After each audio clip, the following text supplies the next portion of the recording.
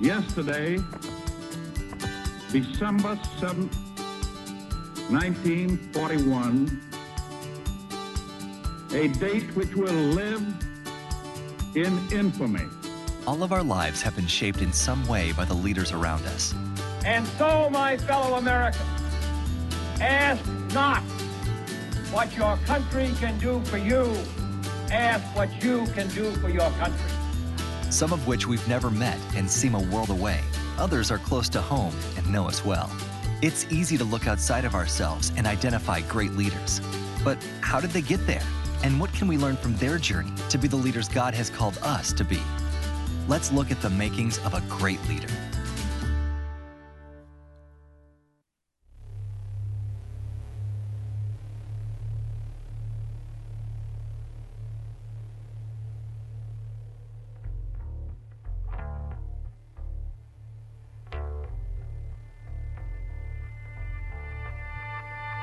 We hold these truths to be self-evident, that all men are created equal, that they are endowed by their Creator with certain unalienable rights, that among these are life, liberty, and the pursuit of happiness, that to secure these rights, governments are instituted among men, deriving their just powers from the consent of the governed. How the mighty have fallen, how a mighty nation has strayed. We sold the stars and stripes for lies, over time we've been played. A call reverberates through our streets and through our land, calling for a nation to wake up, calling for a people to understand. The chasm is growing. It's deep and it's wide. What happened to patriotism? What happened to national pride? When greed, lust, and power run wild and unchecked, we need more than armies to serve and protect. The problems go deeper than who do we elect? Which party do we represent? Who's our next president?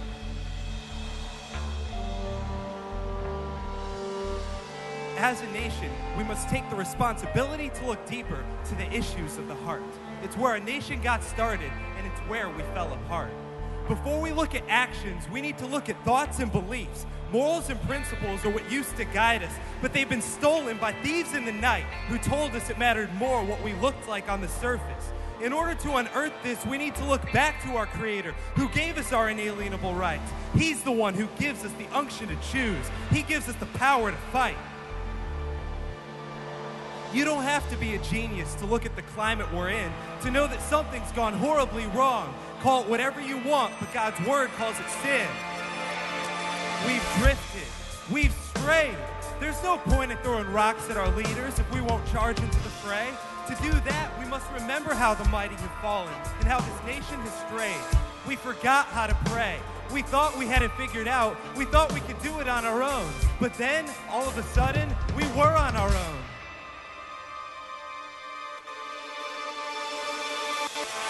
But God still loves America. He loves our cities and streets. He's raising up a new generation that marches to a new beat. This generation listens to his voice and is empowered by his word. Their vision is not obscured by the party politics and the lies.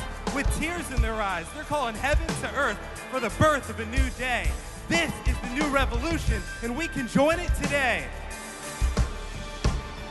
If my people, who are called by my name, will humble themselves and pray and seek my face and turn from their wicked ways, then I will hear from heaven and I will forgive their sins and restore their land.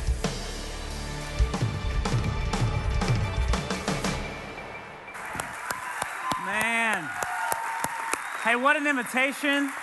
What an opportunity. What a challenge for us as a church. If we will humble ourselves, if we will confess our sin, if we will pray and seek his face, then he will heal our land. Church, let's do that right now. God, we thank you so much for this weekend. We praise you for the freedom that we have as your children to come together today and worship of you.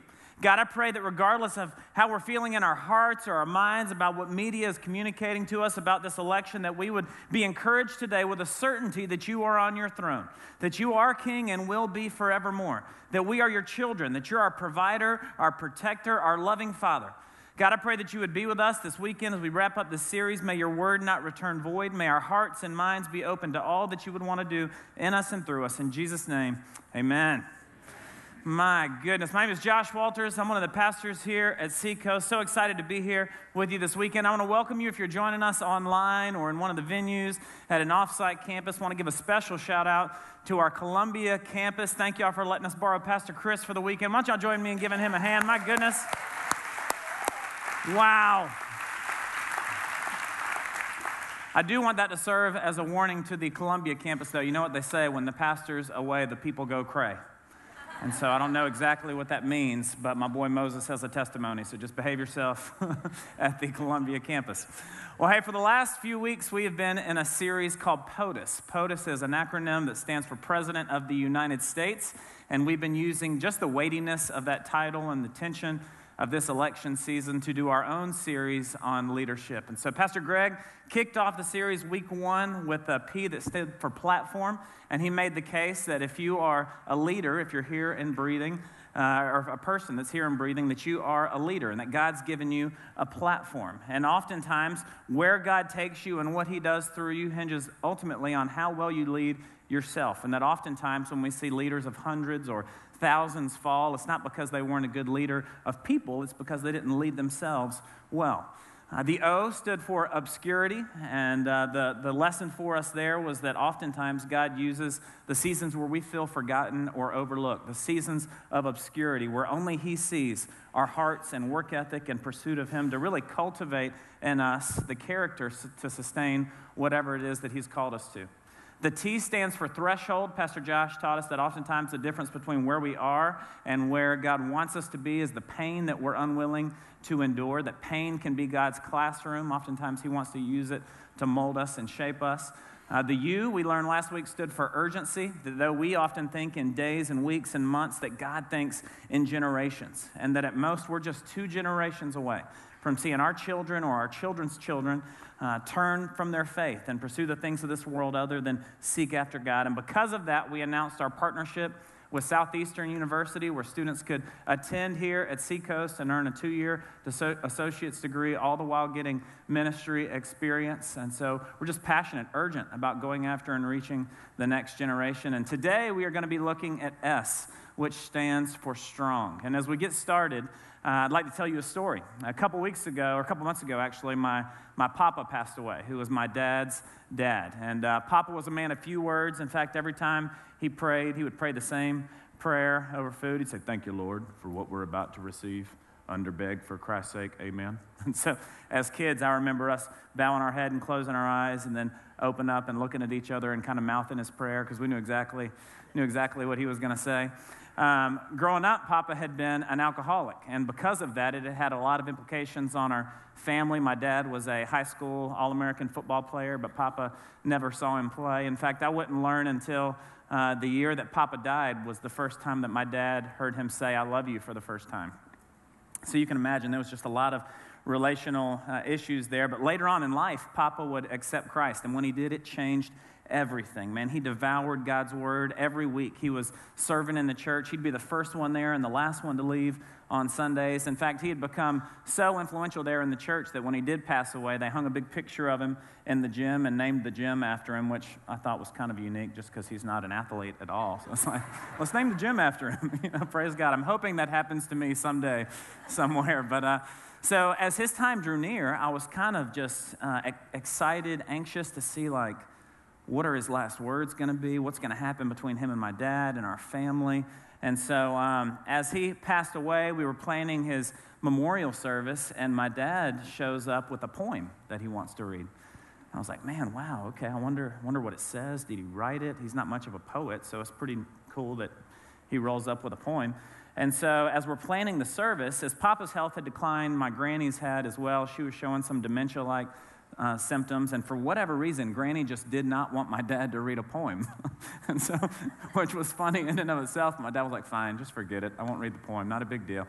And so the night of the visitation, we're all in, and we kind of walk out, and my dad says, "Hey, you know what, guys, Granny, I want to go back inside and see Papa just one more time, father-son kind of moment." And she was like, "Okay, all right." And so Dad goes inside, and he pulls that poem out of his coat. He rolls it up, and he sticks it in Papa's pocket. He says, well, Papa, I wanted it for here, but I guess you can have it to go. You'll have plenty of time to read it now. And so he comes out in the parking lot, and I said, you okay? And he's like, yeah, I just wanted to give Papa that poem. Guess we showed Granny. I got the last word on that one. I was like, well, of course you did, you know? It's just hilarious. How many of you would agree that there is a significance, a weightiness to last words? The culmination of somebody's life and experiences that they want to communicate in their final breaths. I think about Braveheart. You remember Mel Gibson at the end of Braveheart? Where he's laying there being tortured, and with his last gasp of air, he lets out, freedom, you know. You're like, yes, it's like his words like echo and reverb throughout the land. Men far away hear this scream and sit up as if the culmination of all that he had fought for was happening there in his death. I'm reminded of Jesus' last words on the cross.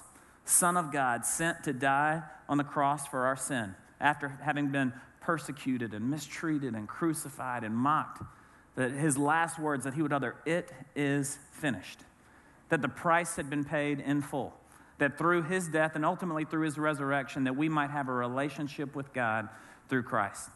Well, today I want us to look at some last words from a guy named the Apostle Paul. Paul was actually a persecutor, a killer of Christians. When he would encounter the risen Lord one day, he was actually on his way to kill Christians. And he said, Saul, Saul, why do you persecute me? Saul would have a radical conversion, so much so that when he went to try to meet up with the disciples, they knew who he was. And so he's like, hey, guys, I'm one of you now. And they're like, right, you know, you just got a new strategy. You can't come, you know. It took him a while to warm up. Paul would go on and write 2/3 of the New Testament. Much like the other disciples, he was persecuted and mistreated, shipwrecked, left alone at open sea. The passage we look at today, he's actually in prison. And just a couple of weeks, history tells us just weeks later, he would have his head cut off. He would lose his life for the faith that he so believed in. He's writing to a guy named Timothy. Timothy's in his mid-30s. He's a pastor at a church in Ephesus. All throughout his letters to Timothy, he refers to him as my son. So he's very much been a spiritual father. He's the one that planted Timothy here. And so we're going to pick up today in 2 Timothy chapter 2, verse 1 there at the top of your outlines to read Paul's last words to Timothy. And I want us to break this passage apart kind of word by word as we get started. It starts off by saying, you therefore.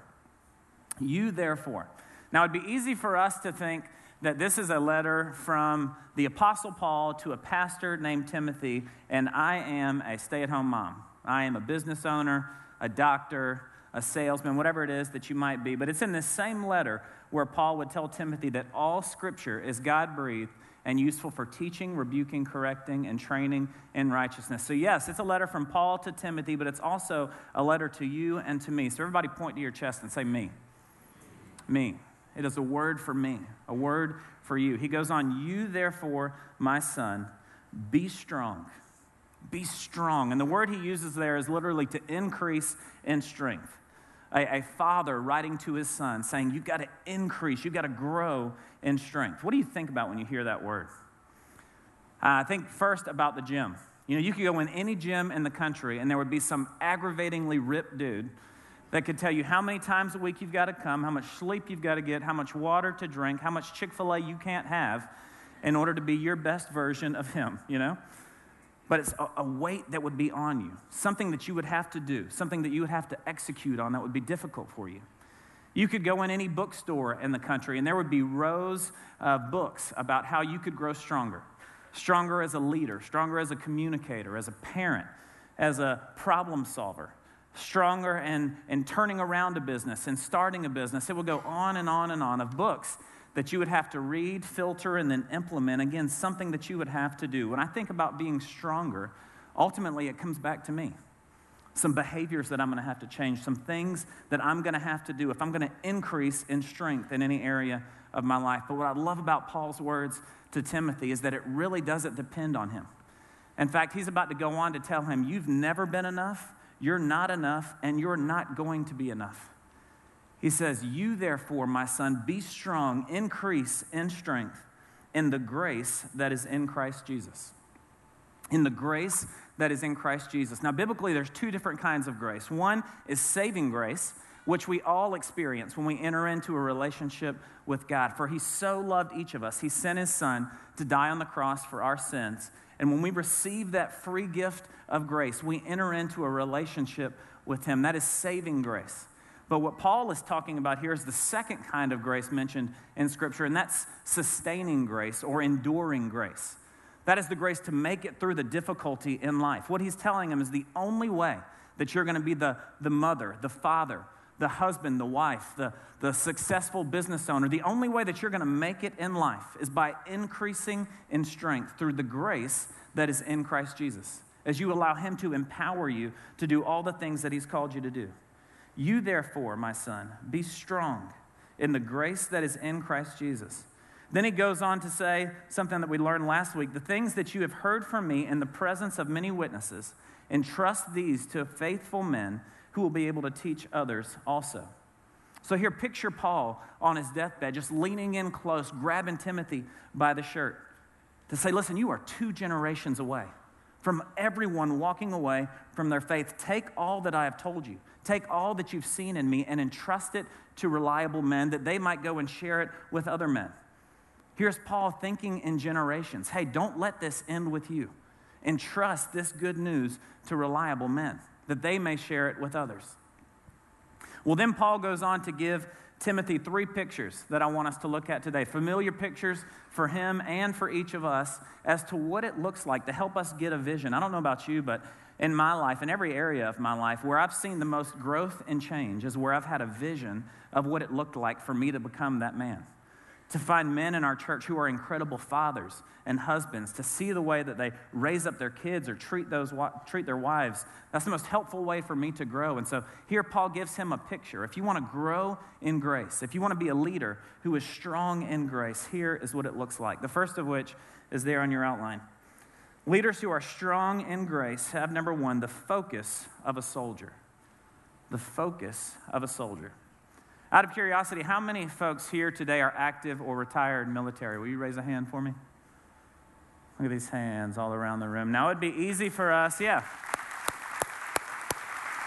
Worth an applause, worth an applause. You're about to get another one, too, because it'd be easy for us and the tension that we feel with this election to forget that this Friday is Veterans Day. And so we just want you to know, as a church, that your service and sacrifice to our country is more important than anything else that's going to happen this week. So here in Mount Pleasant, across all of our campuses, let's give them a little bit more rowdy, thankful, appreciative applause.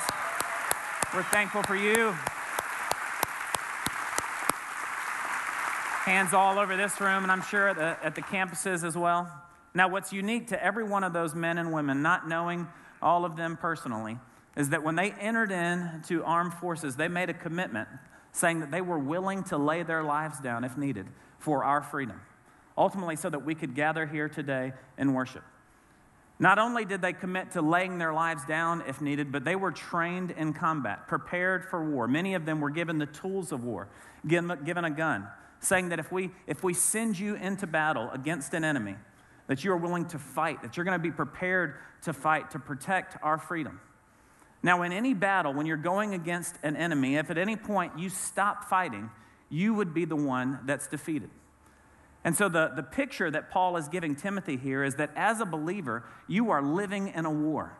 And there is a good and evil. There's light and darkness. And that your battle isn't against flesh and blood, but against spiritual forces of evil in heavenly realms. You may not see it going on in front of you, but you are living in the midst of a battle. And the only way that you're going to make it is if you have the focus of a soldier. This is what Paul told him in verses 3 and 4. He said, "Suffer hardship with me as a good soldier of Christ Jesus. No soldier in active service entangles himself in the affairs of everyday life so that he may please the one who enlisted him as a soldier."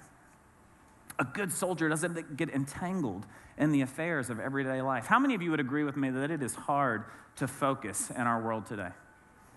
Man, it's so hard to focus. Just this Wednesday night, we had First Wednesday, and we had a viewing party afterwards for Game 7 of the World Series.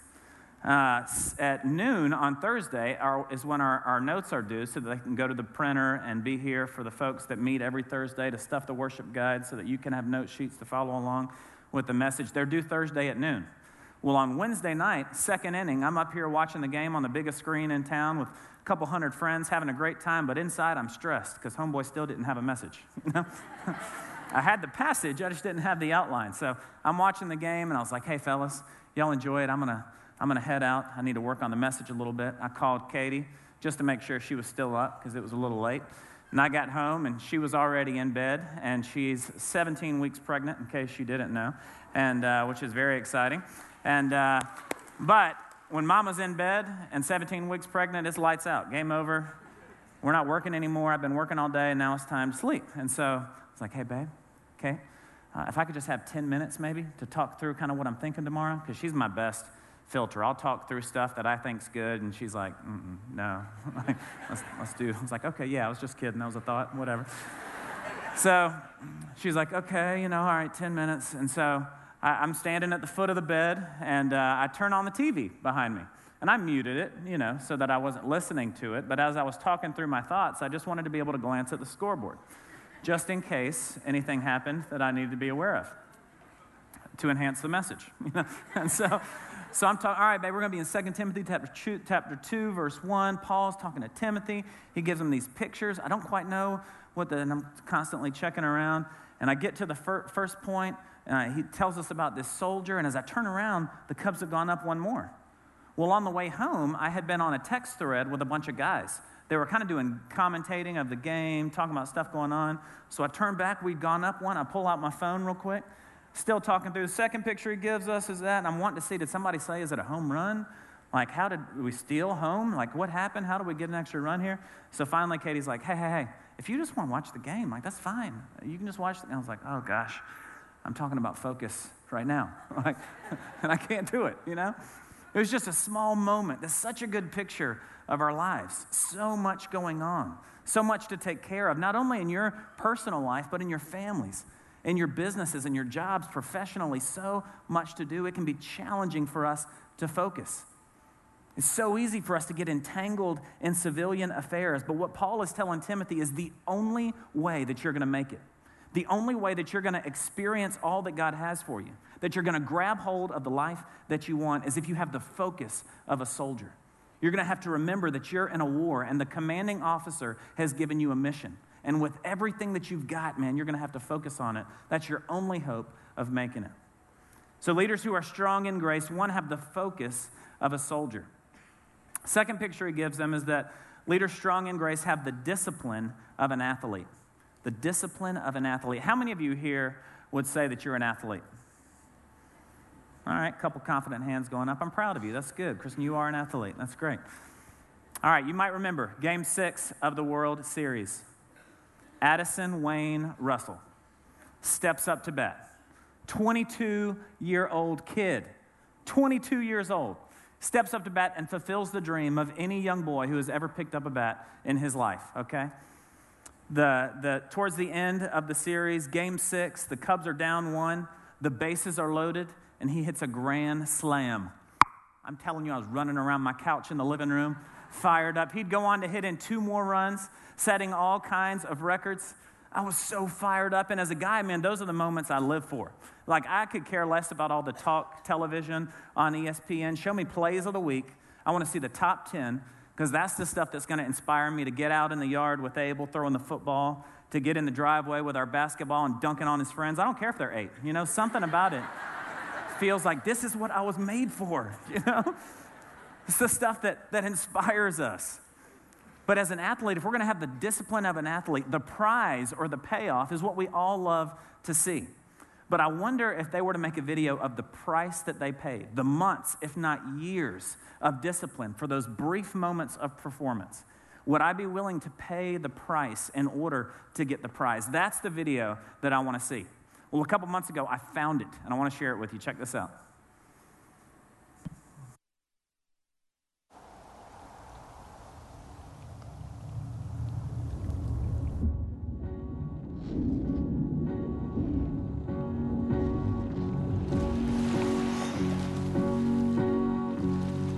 It's the last goodbye, I swear. I have no regrets for the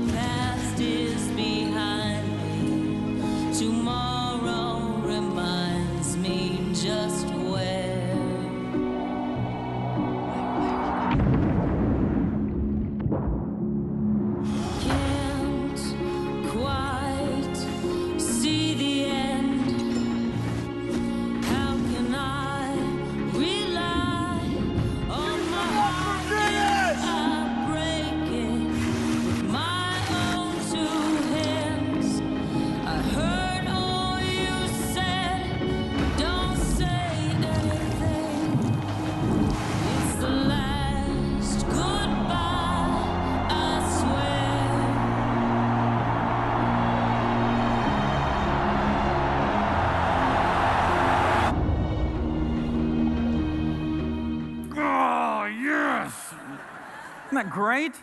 I'm telling you, if that doesn't make you want to rip your shirt off and put on a Speedo, nothing will. I'm serious. I saw that. I float like a brick, and I was like, I'll roll myself with you. Let's do it. Until the alarm goes off at 4:30 tomorrow morning, I'm going to be like, you do it, man. Roll yourself. I'll be right here. My gosh. The discipline of an athlete. He was telling them the only way you're going to make it if you have the discipline of an athlete. He goes on to say, 2 Timothy 2:5, also, if anyone competes as an athlete, he does not win the prize unless he competes according to the rules. So he gives them this picture of an athlete. And then he tells them, hey, the ticket in to competition, to even playing in the game, is a willingness to play according to the rules. In the World Series, there were a number of times where the bases were loaded. Somebody was up to bat, and they struck out. Now, can you imagine what would happen if the guy turned back to the ump and said, man, one more swing, I'm really feeling it. Stay on the field, guys, this is it. It's like, no, you're out, dude. It's ridiculous, the rules. 3 strikes, that's all you get, If you hit it to the right of first base, that's a foul ball. The left of third base, that's a foul ball. If you try to bunt and it goes foul on your 3rd strike, you're out. Like, the rules are the rules. And agreeing to the rules is what all the athletes do when they step onto the field in order to compete. And for us as believers, the same is true in our lives. In God's Word, He's given us the rules to the game. And they're not rules to confine us or constrict us or that we wouldn't have fun in life, but the rules that if we follow, we will experience the abundant life that Christ came to offer. Rules as to how we see and steward our finances. Thousands of us have been studying that, going through Financial Peace University classes across all of our campuses. Rules relationally, that we would enter into a covenant of marriage honoring the rules that God has laid out. Guys, that before she is your wife, she is the bride of Christ, that you are to pursue purity together. You can't come before a pastor or whoever's officiating your ceremony and approach the relationship however you want, expecting God's favor and blessing to be given to you in marriage. We have to approach it in the way that He lays out. Just as an athlete agrees to the rules when they step onto the field. Man, if we will study His Word. Scripture says, how can a young man keep his way pure? By hiding God's Word in his heart. If we'll hide His Word in our hearts, if we'll seek to understand the rules and apply them to our lives, then we can be sure that we'll step into the abundant life that Christ came to offer, that we'll experience all He has for us. So leaders who are strong in grace, they have the focus of a soldier. They have the discipline of an athlete. And lastly, they have the work ethic of a farmer. The work ethic of a farmer. How many of you know any farmers? You know somebody? Until we moved here, I didn't know any farmers. Nate Davis, who is our worship pastor, had been a worship leader in Charlotte. And God just renewed this passion in him for encountering the Creator and creation. And he just loved being out on the land, tending the land, caring for animals. And I remember he used to post Instagram pictures of him being out early on the farm as the sun was just barely creeping up over the trees, as I'm just barely crawling out of bed. That whole early bird gets the worm. I didn't know that was really a thing, like a farmer thing. The chickens need to eat. As soon as the sun comes up, man, they're all up, getting around. But I remember in that season just so fascinated about the change that he had made in his life that I wanted to learn all about it. You kind of have this picture of a farmer on a tractor just riding around, But actually, a farmer is a scientist, a veterinarian, a businessman, an entrepreneur. They've got to have vision for their product. They've got to cultivate the land to raise it. They've got to market it. They've got to sell it and sustain it. It's amazing how a mechanic caring for the tractor. It's amazing how much a farmer actually does. I heard him one night talking about gathering up the chickens for processing. And he had to do it about the time the sun went down, as they were starting to wind down for the day. And I was like, all right, well, tell me the next time you do that. I want to come out there with you and help, just kind of see how that goes. It sounds cool. So I was a little scared inside. I didn't tell him that. But I did show up in sweatpants with jeans over them, a long sleeve shirt, and a winter jacket, kind of walking out like, I'm ready, man. I thought at any point they were going to turn on me like, we know what you're doing, I was scared. But I was amazed watching him. I remember one night at small group, it was rainy and cold, late in the year, and he had built these mobile chicken coops that he was moving around the land, and they were at a low point in the field. We're in the middle of a small group, the rain picks up, and he's like, hey guys, I gotta go. I'm like, why? What's going on? He was like, well, the chickens are at a low spot in the field, and if it rains bad, it's gonna flood, and a lot of the chickens will die. I was like, well, bro, praise God, you're gonna take them to get processed. This is God helping you, You don't need to go out in the cold and rain. But I just learned, man, the life of a farmer. They are committed to doing what they need to do, not doing what they want to do. Because I'm going to tell you, no part of me wanted to go out late at night in the rain, but he was willing to do it. His work ethic in that season was incredible. Paul gives Timothy this picture, and he goes on to tell him in verse 6, the hardworking farmer ought to be the first to receive a share of his crops. What in the world does that mean? Well, a farmer casts seed. They tend up the soil and they cast seed in order that they would reap a harvest. And the picture he's giving him of us in our lives as believers is that we are planters, or we are peddlers of hope. That we interact with people that have lost all hope, that are in difficult and challenging circumstances, people that have lost life. We speak life into dead places because we have it inside of us. And what Paul was telling him is that the hardworking farmer ought to be the first to receive a share in his crops. That the only way I can offer hope to the hopeless is when I myself have encountered it. When I've allowed that harvest to be reaped in my life, that when I come into situations that I've lost hope, that I'm reminded of Jesus' victory on the cross, that I'm reminded that I have a relationship with God, that I'm his son, that he'll never leave me nor forsake me, that he's given me his spirit as a deposit guaranteeing what is to come, that I encourage myself, that I'm the first one to have that hope so that I can share it with others. Paul tells him, hey, if you're going to be a leader that's strong in grace, these three pictures, these roles, hold on to them. That you would have the focus of a soldier, the discipline of an athlete, the work ethic of a farmer. And then I love how he ends this series of pictures with Timothy in verse 7 there on your outline. He pretty much tells him to go have a quiet time. He tells him this, and then he says, reflect on what I'm saying, for the Lord will give you insight into all of this. It's like, oh, great. I don't know about you, but when I think about those three pictures, the soldier, the athlete, the farmer, man, it just feels heavy on me. Because if I'm honest, as I look at my life, as I look at my struggle to keep focus, my struggle to be disciplined in some things that I really want to do, some places where I know, man, I've got work ethic, but I need to address my work ethic. It just feels like, where do I start? Man, it feels so heavy. And what Paul's telling him here is that, hey, my call for you was to be strong, to increase in strength in the grace that is in Christ Jesus. You were never able to do these things. You're not going to be able to do these things. In the future, you won't be able to run after these things. But if you'll be strong in his grace, if you'll go and have a quiet time, pray through these three pictures and say, God, how would you have me respond here? His Spirit will reveal to you the first baby step. What's the one thing that you could do this week? What's one area of these 3 points that God might be calling you to take a step? Because I want you to be strong in his grace. His Spirit is living inside of you. This isn't about behavior modification. I don't want you to just go start doing things differently. I want you to seek me. See where I would like you to take a step and then trust my Spirit to empower you, that the change that comes about would be birthed in you, that it wouldn't just be seen on the outside, but would be cultivated on the inside.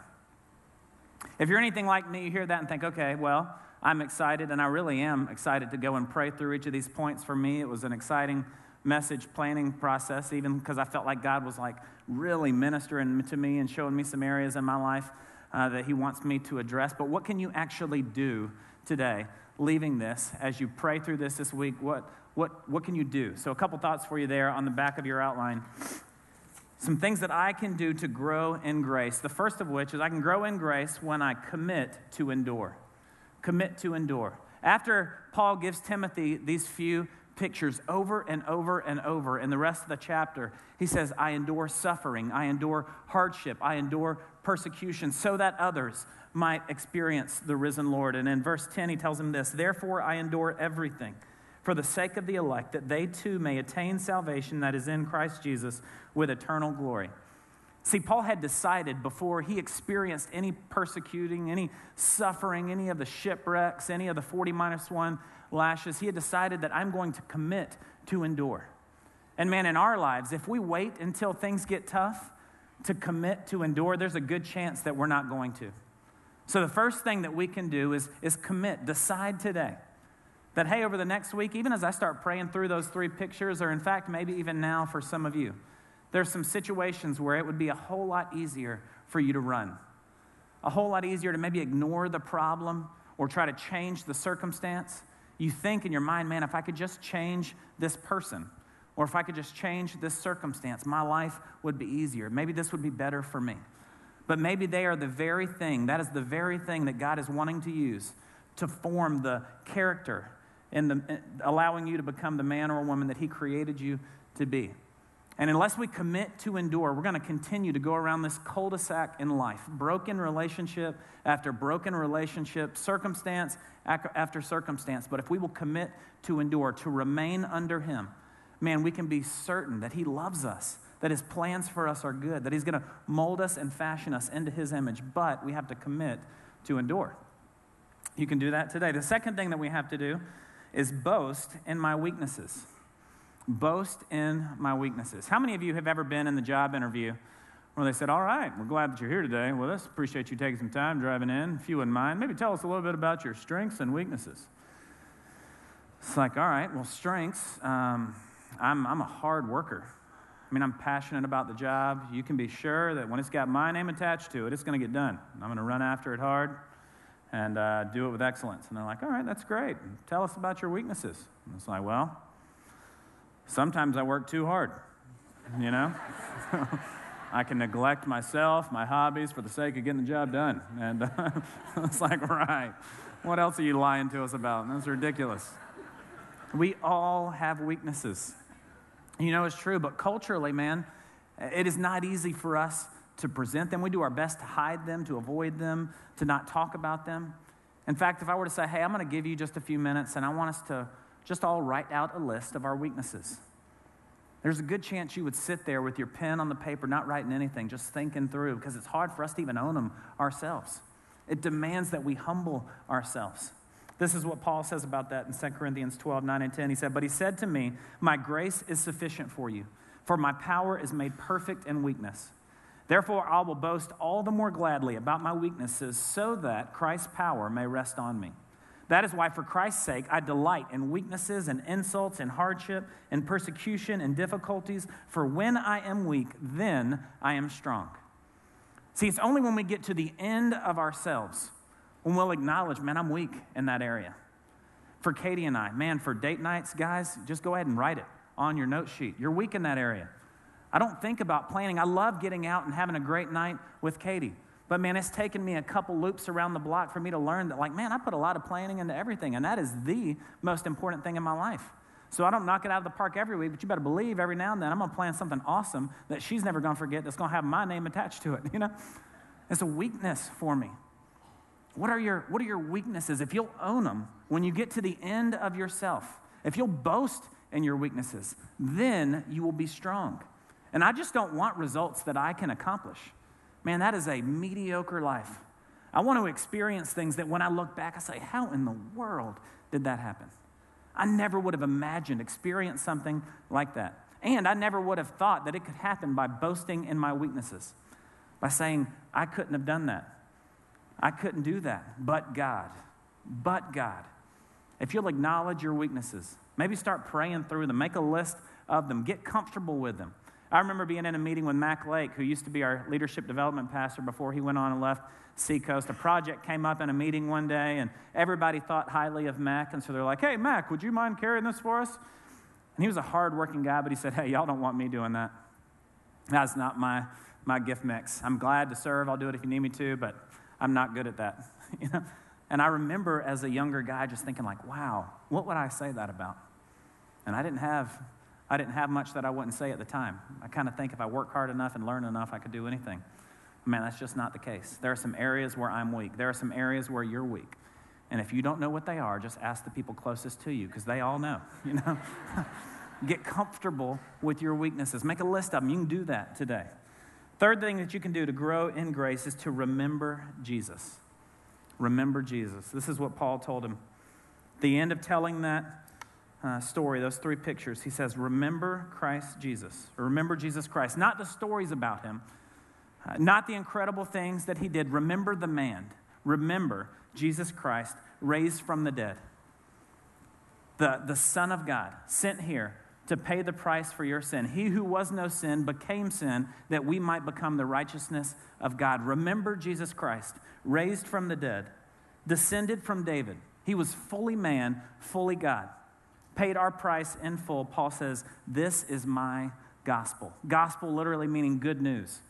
Paul's on his deathbed, weeks from his life ending, and he said, this is the good news for me, my good news. He was telling Timothy there, hey, you have got to remember Jesus. As you think through the focus of a soldier, as you think through the discipline of an athlete, the work ethic of a farmer, I want you to remember Jesus.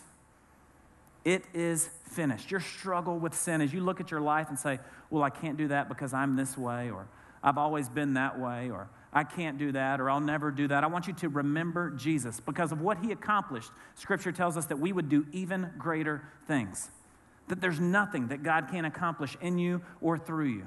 But you have to remember Jesus. Put yourself in Scripture, sitting there on your knees like Mary, looking at the cross, that you would remember all he endured for you, that you would remember Jesus.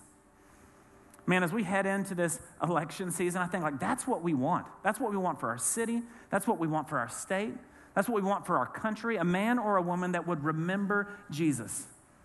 Acknowledging they're full of weaknesses because we all are. Acknowledging they don't have the right answers because none of us do. We don't know everything. But man, if we will remember Jesus, what might happen in our lives? What might happen in our church, in your workplaces, in your family, in our community? Man, if people would come here and say, man, there's something different. Just like when they saw the disciples, Scripture says that they took note that they had been with Jesus. Being with them changed their countenance, changed their person. Man, if we will just remember Jesus, it'll change everything about our lives, church. It's the people that we're called to be. Not a people who are perfect, but a people who are focused and disciplined with a work ethic to go after God with all that we've got to see what he might do in our lives. Let's pray. God, we thank you so much for this letter. I praise you, God, for these pictures, just for this vision of what I can run after as your son, as a man of God, as I lead my family, as I help lead our church. God, as I share my faith, as I become the man that you've created me to be. God, may you help me. May you help us. God, empower us by the work of your Holy Spirit inside of us to focus on the commander's intent, to remember that we are in a battle, that there is a war going on for our souls, and that you have incredible work for us to accomplish. To remember that we're going to need to be disciplined. We might need some accountability to actually follow through on the things we've always wanted to do or felt called to, that we're going to need the work ethic of a farmer. God, I'm the first to acknowledge I can't do all of that. You tell us that your yoke is easy and your burden is light. May that call not land on us in a way that feels heavy today. May your grace just cover us, come upon us, God. But inspire us, move us to take a step, a baby step, to become the men and women that you've created us to be. In Jesus' name, amen.